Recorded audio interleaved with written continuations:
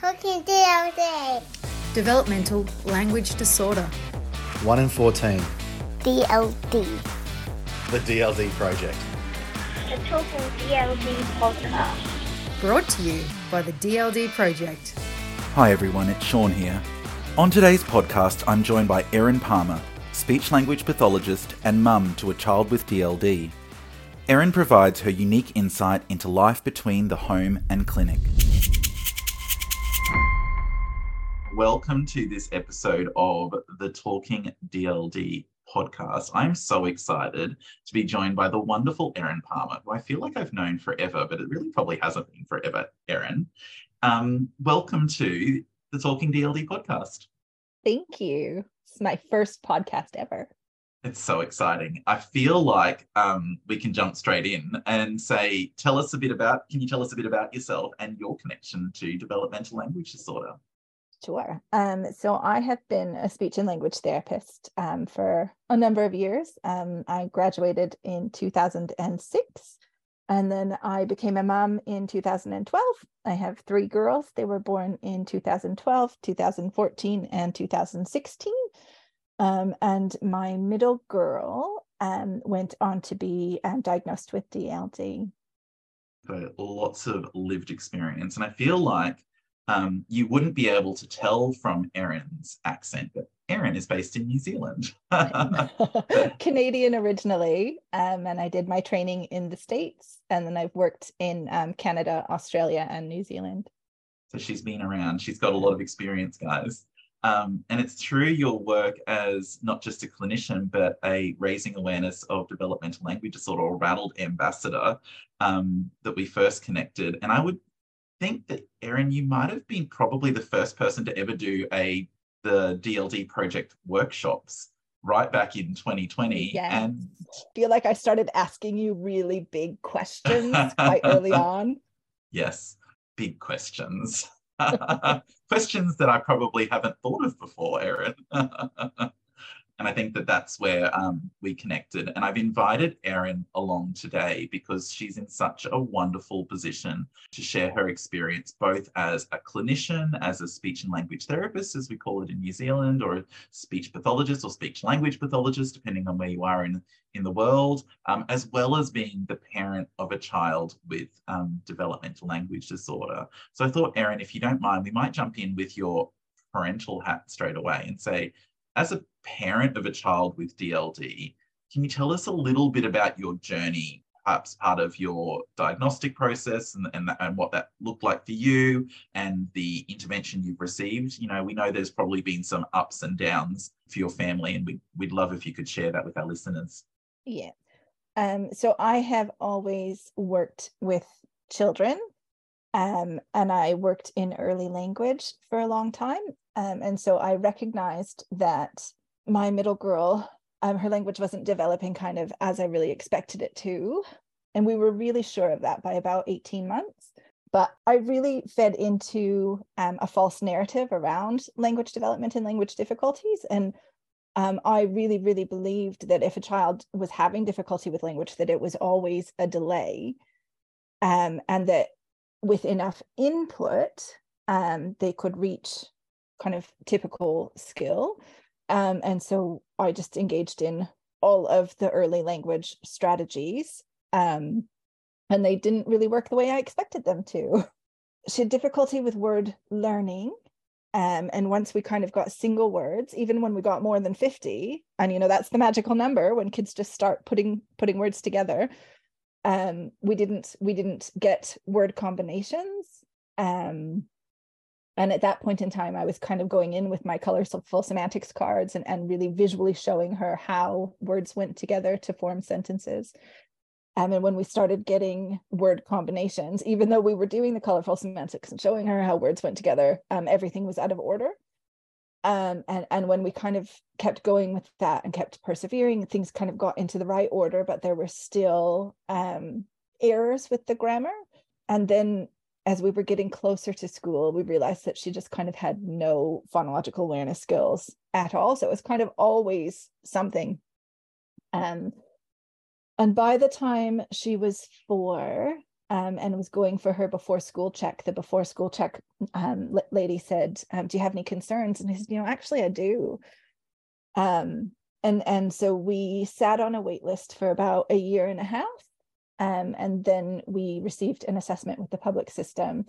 And that speech and language therapist did kind of a really traditional language assessment. And we came out well within the range of typical. And she just kind of said, yeah, there are some holes there, but overall she's doing all right.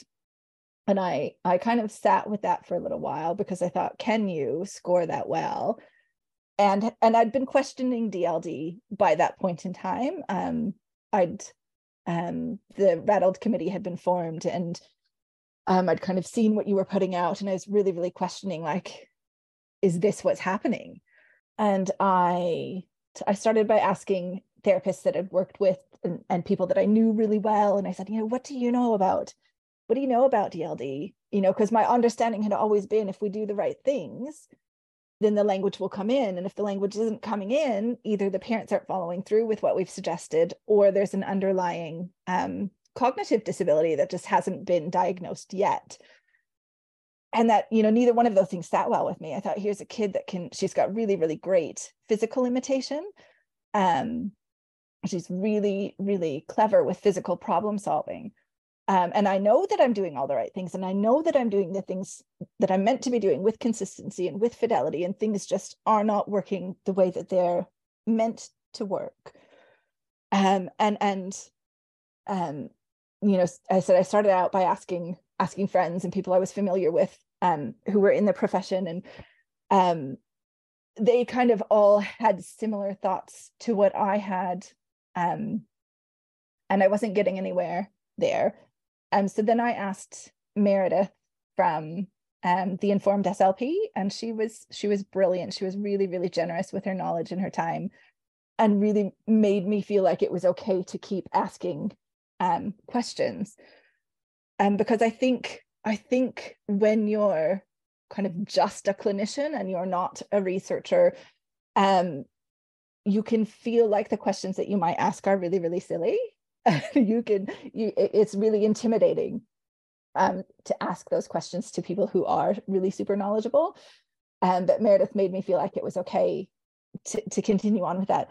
And it was actually Lisa Archibald on Twitter who I'd kind of said, I feel like I'm chasing the wind, and I don't know if it's worth pursuing. And she said to me, think about the amount of input that your child has had. And even though she's had all of that input, and it's been really, really good input, you're still seeing a functional impact. And she said, if there's a functional impact there off of all of that work, then I think that another assessment is worth pursuing. But there again, who do you ask to do the assessment when you've already had a failed assessment? And so I kind of asked around, and we ended up traveling to see a therapist in Christchurch. And I'm really, really grateful for her. She did a lot of kind of qualitative assessments. She took the things that we had to say into account, and she did a language sample, and she looked at the length and the complexity of the sentences in her oral language. And she said, gosh, I think you're right. I think that is what it is. And what an intimidating place to be in, to be doing a language assessment on another language expert's child. So yeah, super grateful for her, because, and even after we got the diagnosis, I would say to people, nurses and teachers and other specialists coming into the school, I would say, what do you see with her language? Do you see the weaknesses? And they would say, we just don't see the things that you see. And that feels so gaslighty, to be the expert and to see the holes, and to have everybody else in your environment say, oh, we really don't see that. She's really, really chatty. She's really, really pleasant. And you're like, well, yeah, she is all of those things. She's great.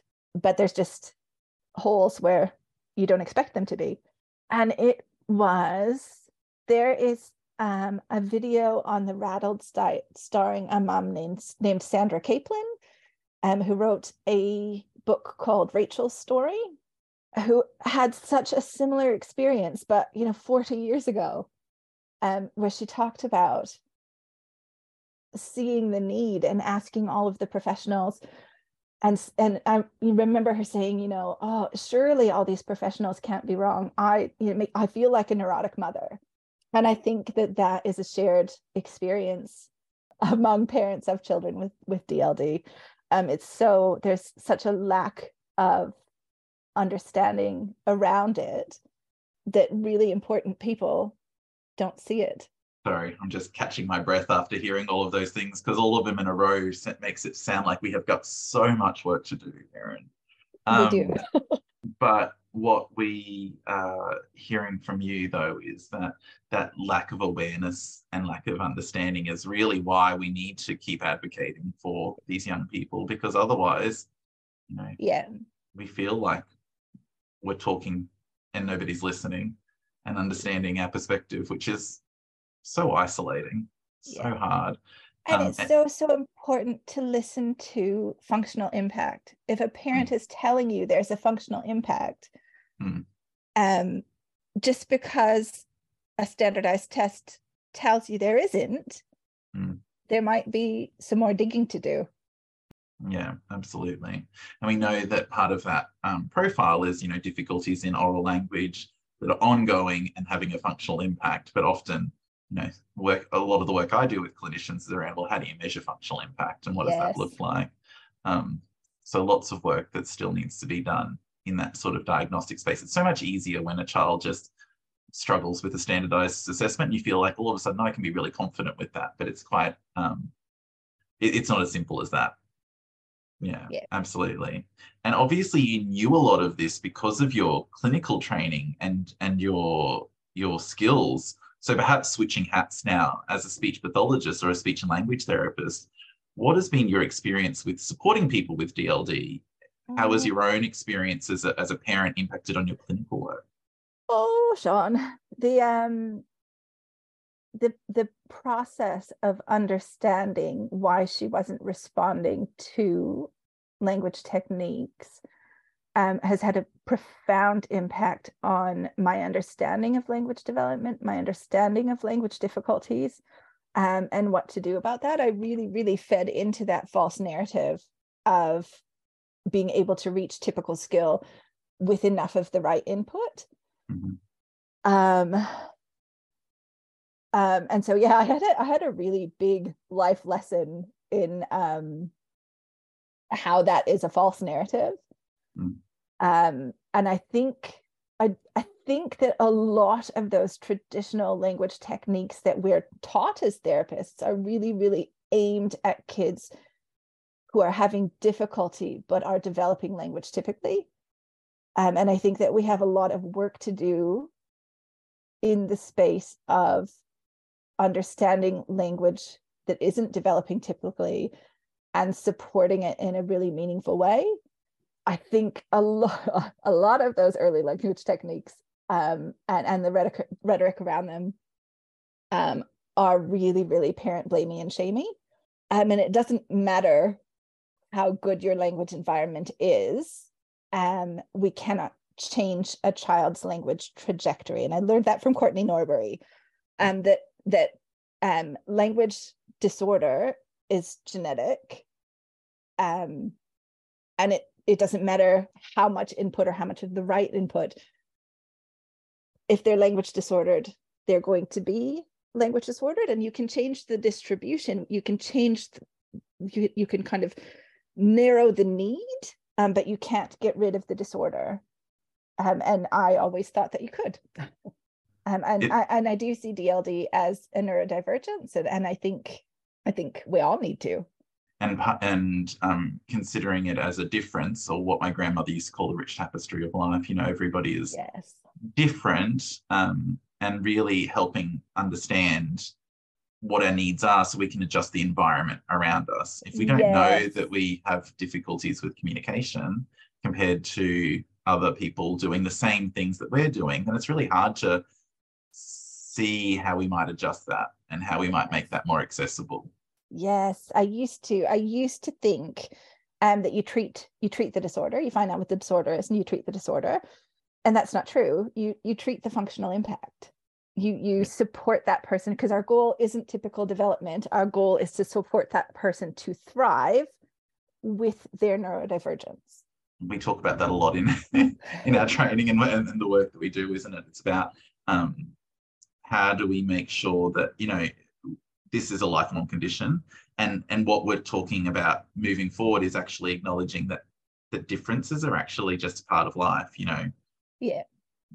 Tallness we all and have shortness strengths and challenges. Everybody does. Yeah. I'm sure if we stood next to each other at the grocery store, I could probably reach some higher shelves than you could, Erin. Not that I think I've stood next to you, but, you know, I have my suspicions that I'm probably taller than you. Yeah. Yeah. And, you know, I'm able to access that environment in a different way to you. But what we are less aware of as a society is how to do that for somebody who has difficulties with communication, because it's invisible and it's not seen. And, you know, if we don't know that there's a difference, well, how do we adjust that environment and make it more accessible for them? So, yeah, absolutely. It's a huge, huge consideration when working with young people. And I think, like you, I probably had some, whilst I don't have a child with developmental language disorder, since having children, my perspective on the work that I do as a clinician has definitely changed. You know, always laugh. I developed the most beautiful home programs and always wondered why the families didn't do the beautiful home programs that I had set for them. Now I'm like, oh my goodness, you guys have gotten here and you're fully dressed and you had breakfast and you cleaned your teeth. Wow, that's amazing. Well done, guys. Yeah. You know, and so, you know, thinking about the work that I do as a clinician is actually about going, you know, how do I fit in this dosage and support and, you know, home-based supports in a way that's meaningful for the family? And that's my job. You know, it's my job to, as a clinician, to say, how can I make this as accessible for you to do at home? Because you're with them so much more than I am. You know, you're with them all the time. And then balancing that with, you don't want to therapize them all the time. You know, you want to maintain that relationship as a mom, a dad, a parent, you know, grandparent, whoever. So if you're walking around using language stimulation strategies behind them all the time, they're eventually going to get sick of you. Yes. And I mean, you're somebody, this is going slightly off topic here, Erin, or slightly into a different topic, was, you know, I remember you saying to me once, you know, you knew all the language stimulation strategies and you did those with your child. You know, how does it feel sometimes when, you know, you're doing the right things and it feels like it's not working? Stressful. Yeah. And I used to think of training skills as like riding a bike up a hill, and that it was hard. And once you reached the peak of the hill, that was when the child started using the skill on their own. And then I thought it was like a cruisy ride down to the bottom, where they thought about it less and you practiced it less, but it was just coming in more naturally. And by the time you got to the bottom of the hill, they got it. They didn't have to think about it anymore. Yeah. That's not how things worked for us. Pronouns, and we have her and she, him and he, and them and they, muddled. And I have recasted pronouns until I am blue in the face. Everybody in my house knows how to recast a pronoun, and it has not made a difference. And there have been times where you know, it hasn't just been recasting. We have sat down and done some really structured work around, but it does not seem to matter how much work we do around pronouns. We cannot unmuddle that. I assume that it will happen eventually, and that's kind of the approach that I've taken. Yeah. Because I feel like if a skill or a technique or a goal makes you want to tear your hair out, if it's stressful for you, it is stressful for the person that you are supporting, and that you just need to let it go. In preparing for today's podcast, we talked a lot about persistence, which, you know, continues on from what you've just said, because, you know, you've been working on pronouns more than anybody else I know in my life, probably. And you said that, you know, there's a certain amount of being persistent in the face of adversity, or even feeling burnt out as a parent.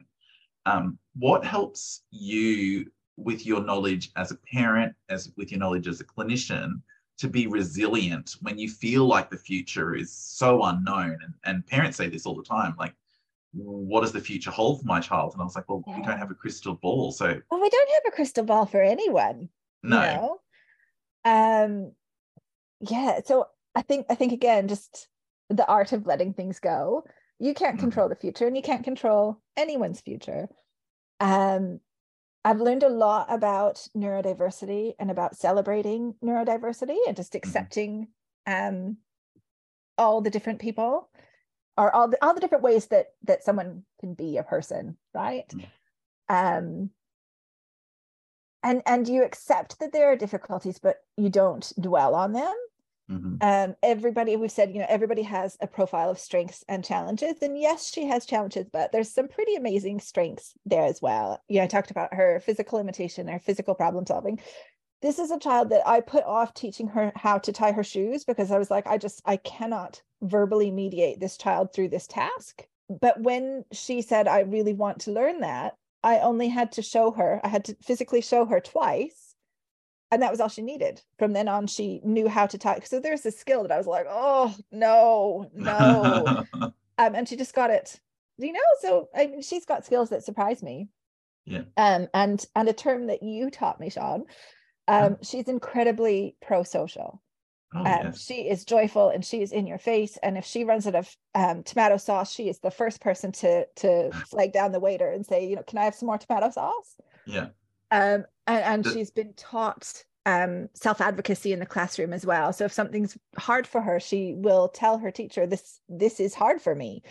And those are things that I couldn't have done as a child. I didn't have those skills. So really leaning into her strengths and celebrating those as well. And we are in a place where we are really well supported.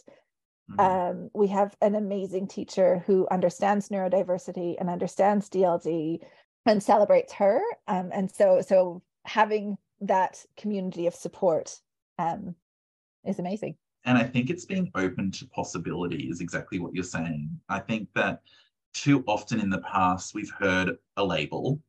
And in the past, that's meant that we've started closing doors, close doors and say, well, because of that, they won't be able to do this. And because of that, we won't be able to do that. But in the neurodiversity community, we're seeing people do whatever it is they want to do, YouTuber, which seems to be every teenager's dream at the moment is to be a YouTuber, or model or actor, or, I know of somebody who's got developmental language disorder and dyslexia who's very much engaged in their higher education degree. Now, she is busting her backside in order to do what she does and access it, but she's attending a higher education degree and succeeding at what she wants to do without people saying, you couldn't have done that, or you couldn't do this. And I often say to parents when they have, the crystal ball moment, what does the future hold? I said, well, we're in a position now more than ever where we're actually understanding that differences are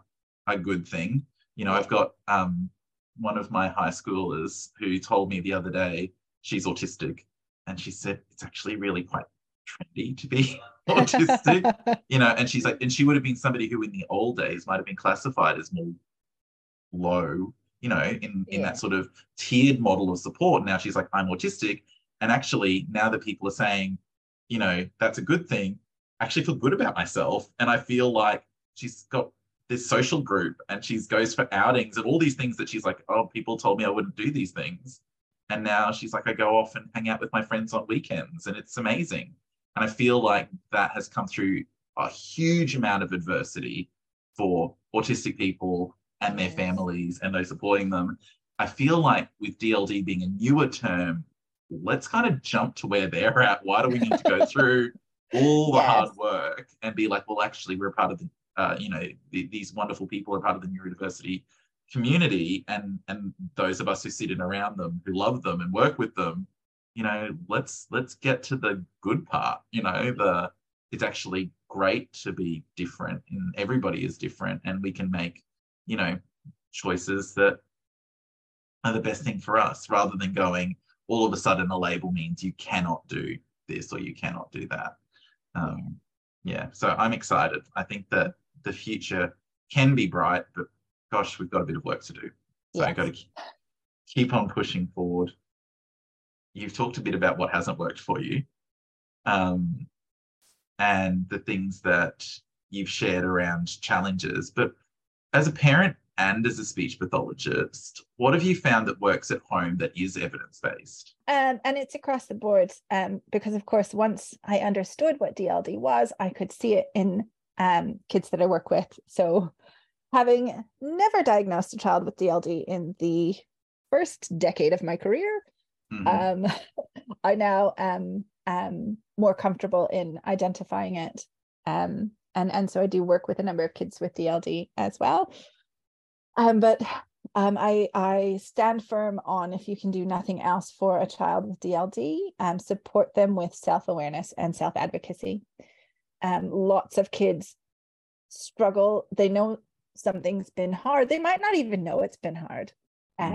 You might say, oh, what did you think about that? And they went, oh, it's a breeze. And you went, did you understand this word? Did you understand how they phrased that? Did you understand this figure of speech? And they'll go, no, no, no. And you'll go, oh, I reckon that if you didn't understand those things, that it might not have been as easy as you thought it was. And so teaching them to say, didn't understand, it was hard. And then teaching them to say, as soon as it's a thing, if it's a word you don't understand, if it's a phrase you don't understand, stop me as soon as it's hard. And then teaching them, okay, that's the bit was hard. So how do you have that need met? And kind of giving them the scripts. I didn't understand that word. Can you rephrase that? Can you slow down? And I think those are skills for life.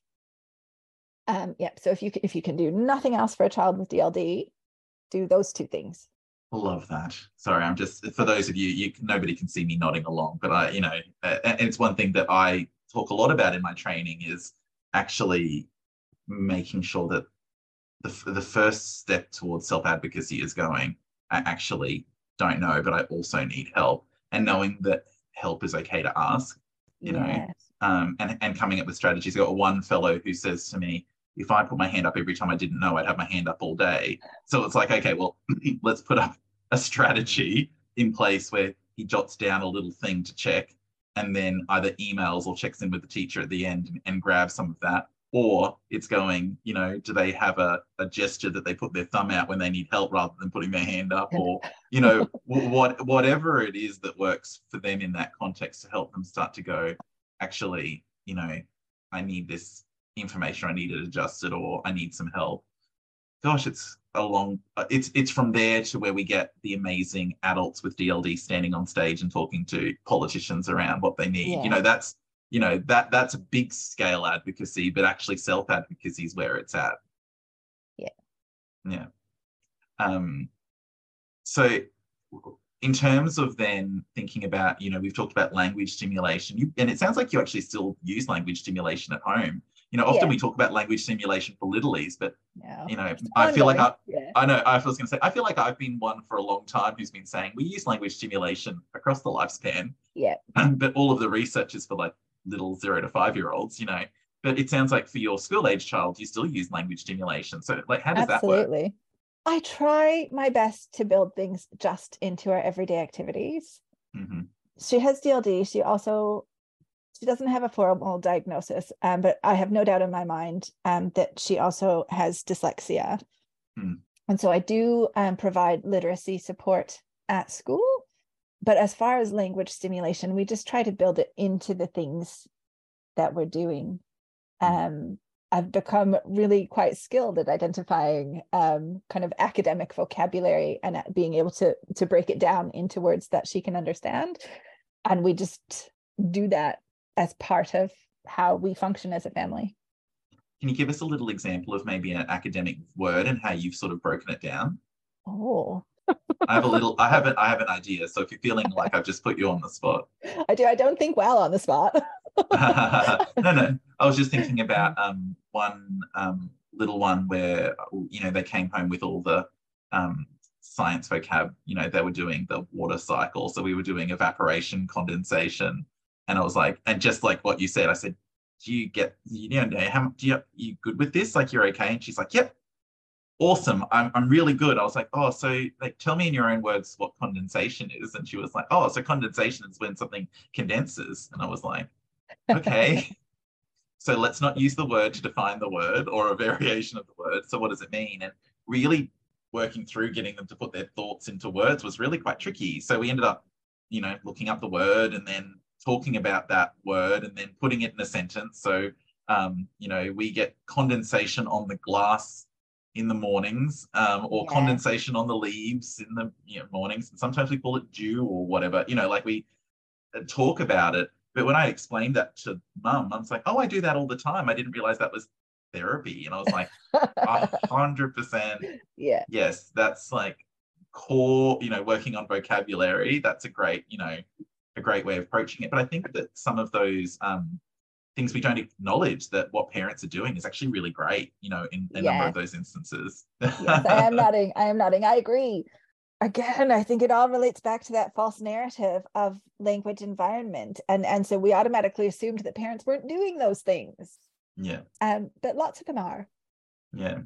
And I'd argue for our teacher colleagues listening in, I actually think that teachers do a fabulous job often of teaching vocabulary. Yes. I think that teachers are so well trained to look at vocab. And when you explain what they've done for supporting a child with DLD, they're like, oh, I do that. I was like, yeah, you do. And you're doing it really, really well. Keep doing it. Keep doing that. And let's talk about something else like story grammar or something that, maybe they do need a little bit more support with, and we can provide a bit of a framework and structure. But often what's happening is, there's lots of things, but identifying and saying, keep doing that or do more of that would be really wonderful. Yeah. I mean, that's what we know, right? Is that they need more repetitions. They have the ability to learn the things. Mm-hmm. They just need more exposures and more repetitions. So yeah, absolutely. I think that it's just the amount of time, and the time comes from somewhere. So if you sit down and do that, are you missing out on, I don't know, watching a bit of TV together, which is nice too, or are you giving up, something like going to the park to do something else? And we understand that, don't we? That's why it's so important that we have a strong team, that we're all on the same page and we're all working on the same goals. If we're talking about the things at home that they're talking about in the classroom, that their specialists are talking about, whatever capacity they might see their specialists, if we're all working on the same things, then we're meeting those goals for exposure and repetition. So we've touched on this next question, but I'd love to hear your perspective about any advice for teachers and clinicians supporting a child with DLD. Yeah. So again, I'd go back to building a strong team, having really, really good communication with each other, and really, really, I keep talking about it, but really, really challenging those false narratives. There's a lot of stuff out there around screen time and about working parents and about socioeconomic status. But what we know, and it's a quote, but I can't tell you who it's from, is that children learn language in spite of us, not because of us. And I think that we really, really need to hold that when we're looking at a child who is having difficulties, because trying to place the blame somewhere is just not helpful. So challenging those beliefs that we have around language development, having really good communications, building a really, really strong team is the best advice that I would have. We often think about, I see people, particularly professionals, trying to explain away communication difficulties. And often one of the things they do is, a language-rich environment at home, and, discussing, did they have a language? It does feel a little bit judgmental, or a lot judgmental, in fact, because they're assuming that, they're not getting X, Y, or Z. But I'd argue, short of growing up in a vacuum or a cave away from everyone else, everybody's going to be exposed to some level of language, and that level of language, yes, will vary, but assuming we can hear and be able to communicate, and respond to information, children can and should be able to learn language. Environment. Yeah. Yeah, we've actually got this beautiful ability that language is something that's innate in human beings. We can't say the same for literacy. Literacy is this sort of secondary learnt skill where we have to recycle all these neurological processes to learn how to read and do maths and all of those things. But language is very innate and core to who we are as human beings. So I feel like instead of trying to explain away problems or put the blame on other people like parents and families, really starting to think about, well, maybe it is because they innately have difficulties with acquiring language compared to their peers, and utilizing this label to understand, hey, how can we adjust the environment to make it accessible? Yeah. That's really powerful. And maybe we'll live in a label-free society one day because the whole world is absolutely accessible. But in the same way that, I can reach the top shelf of the shopping aisle and, somebody who's a bit shorter may struggle, we want to make sure that we've got that awareness and supports in place, because things sometimes will crop up that aren't always easy, right? Yeah. We're starting to come to a close, but I'd really love to hear your thoughts as a parent and as a clinician on what you'd hope to see for the future of DLD, whether it's in your part of the world where you're based or around the world. It could be research or clinical work or service delivery. What would you hope to see? Oh, Sean, it's advocacy. It's advocacy.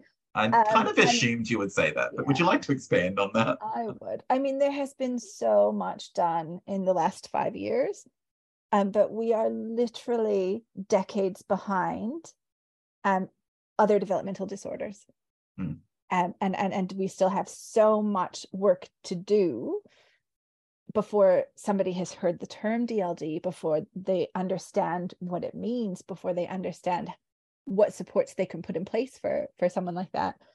And I think that we can't, nobody likes the name. Okay. It's a thing. But it's the name that we've got.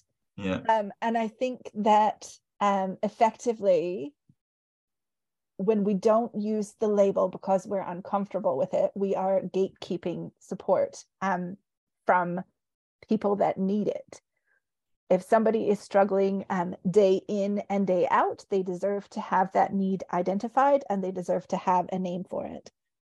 And my child, she doesn't need a label for me to understand her developmental differences and for me to love her unconditionally.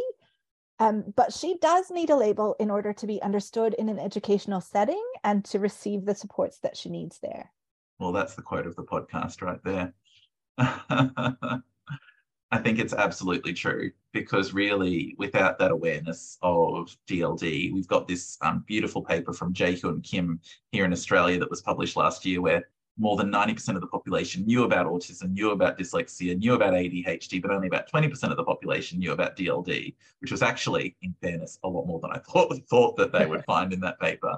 But even within that, what they found was even if you had heard of the label before, doesn't necessarily knew what it meant or what to do about it, not just for DLD, but other conditions as well. So really, we need to be thinking about increasing awareness, because just like any other neurodevelopmental condition, our children and adults with DLD deserve the best. Yeah. Nothing but the best. And that's why we would definitely encourage you to get involved in Developmental Language Disorder Awareness Day this year. Yeah. If you haven't already heard, DLD Awareness Day is coming up on the 20th. I had to think about that, Erin. That's scary. The 20th of October 2023. And this year's theme is DLD around the world, and really starting to look at the fact that DLD occurs everywhere around the world, and there's lots of different projects being done at the moment on, looking at terminology in different countries and different languages and what that looks like, but acknowledging that it's not just something that happens for one culture, it happens for many, and that people with DLD look and sound different all around the world. So building this international community of people with DLD is so important.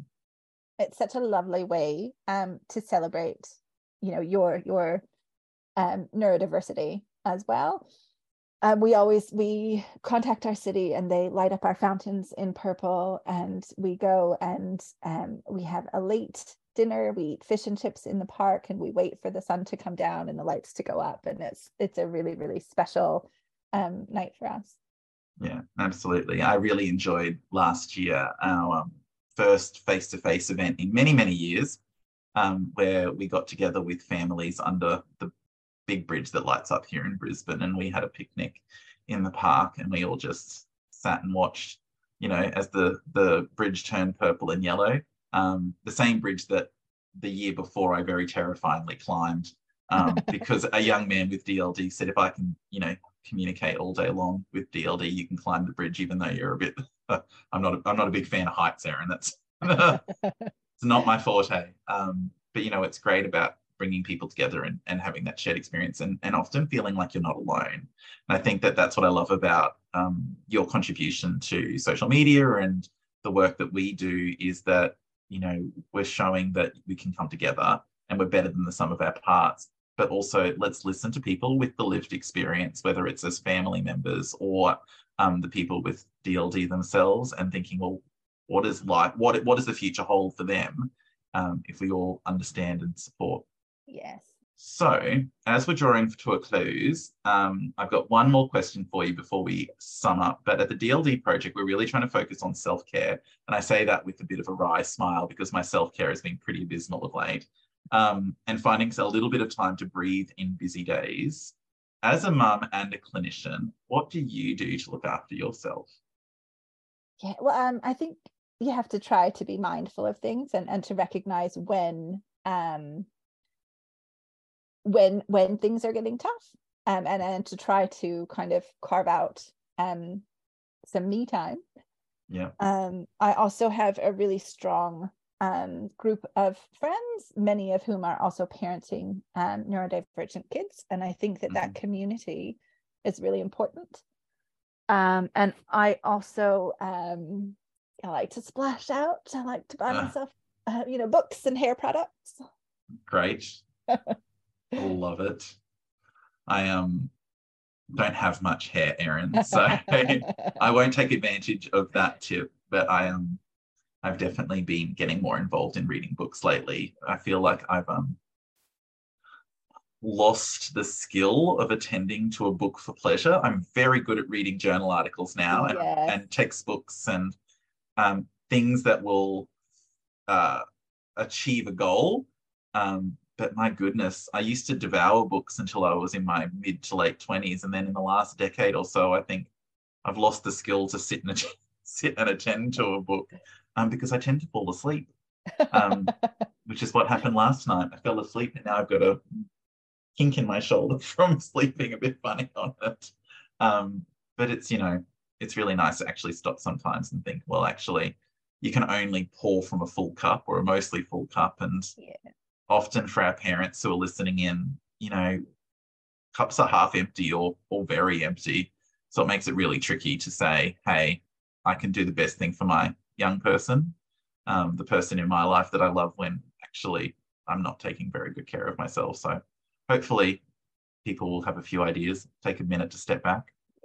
Just to recap today's podcast, what would be the key points you'd like listeners to take away from our chat? Maybe give us 3 points. 3? Oh, you want more? Go for it. Double that. Give me your 6 points. Whatever you like, Erin. The floor is yours. All right. DLD is a neurodivergence. We need to step away from parent blame and shame language and beliefs. You don't treat the disorder, you treat the functional impact. If you do nothing else for a child with DLD, support their self-awareness and self-advocacy. Labels are supportive of finding community and having your needs met. And the last thing I wanted to say was, it's hard to tell a personal story. And I really, really wanted to thank and acknowledge the people who have done that before me. There are just some giants in the area of DLD. Sophie, Shelby, Lily, Damien, Robert, Ozzy, Amelia, Carl, Parker, Juliana, Sandra. And I know that there are many, many more children who have, and adults and people. I'm trying to really stop myself from saying children with DLD, but because it is across the lifespan, I'm trying to shift my language to people with DLD. But it is such a gift to have their advocacy and to have their voice. And it makes makes sharing our story so much easier. And thank you so much for sharing your story. One of the things that Erin and I discussed at the very beginning of planning for today was, one day our little ones are big ones, and they hear what we've said, and we know that even when it comes to writing reports, I'm very conscious when I write a report that eventually that person might read that report about themselves, and I want them to feel that they had somebody who had their back. And it's so amazing that we've got parents like you who are happy to share your story, because it's been a little while since we had a parent on the podcast, and I really have enjoyed speaking with our adult friends with DLD and getting their perspective, but your perspective's so unique as well. As a parent of a child with DLD and as a clinician, I thought it was too good an opportunity to miss. So thank you so much for your time. Thanks for having me. We genuinely appreciate it, and maybe you'll get to listen to yourself on the podcast now. Maybe. Thanks so much for your time, Erin. It's been lovely talking to you, and we'll catch everybody soon. Thank you, Erin, for joining us on the Talking DLD podcast. When we came up with the idea to have a podcast, one of the main things we wanted to do was elevate the voices of people with DLD and their families. Because the term DLD has only been around, since 2016, we are still just finding those emerging voices. So it's really important to hear Erin talk today on behalf of her family. One of the key quotes for me was, "Labels are supportive of finding community and having your needs met." So that's a bit more food for thought around the whole no label conversation that's happening globally at the moment. People with DLD and their families seem very much in favour of a label and its benefits. And lastly, a little bit of a plug for our online training. You might not realise that the DLD project is a social enterprise. We're completely funded through the sales of our online training. We get no other government or private funding support. So we would love your help. If you would like to grow your skills in the DLD space, head to thedldproject.com. We've got on-demand and live workshops coming up for the next few months, and we'd love to have you join us. Thank you so much for helping us create a world where people with DLD are recognised, understood, and empowered to live their best life.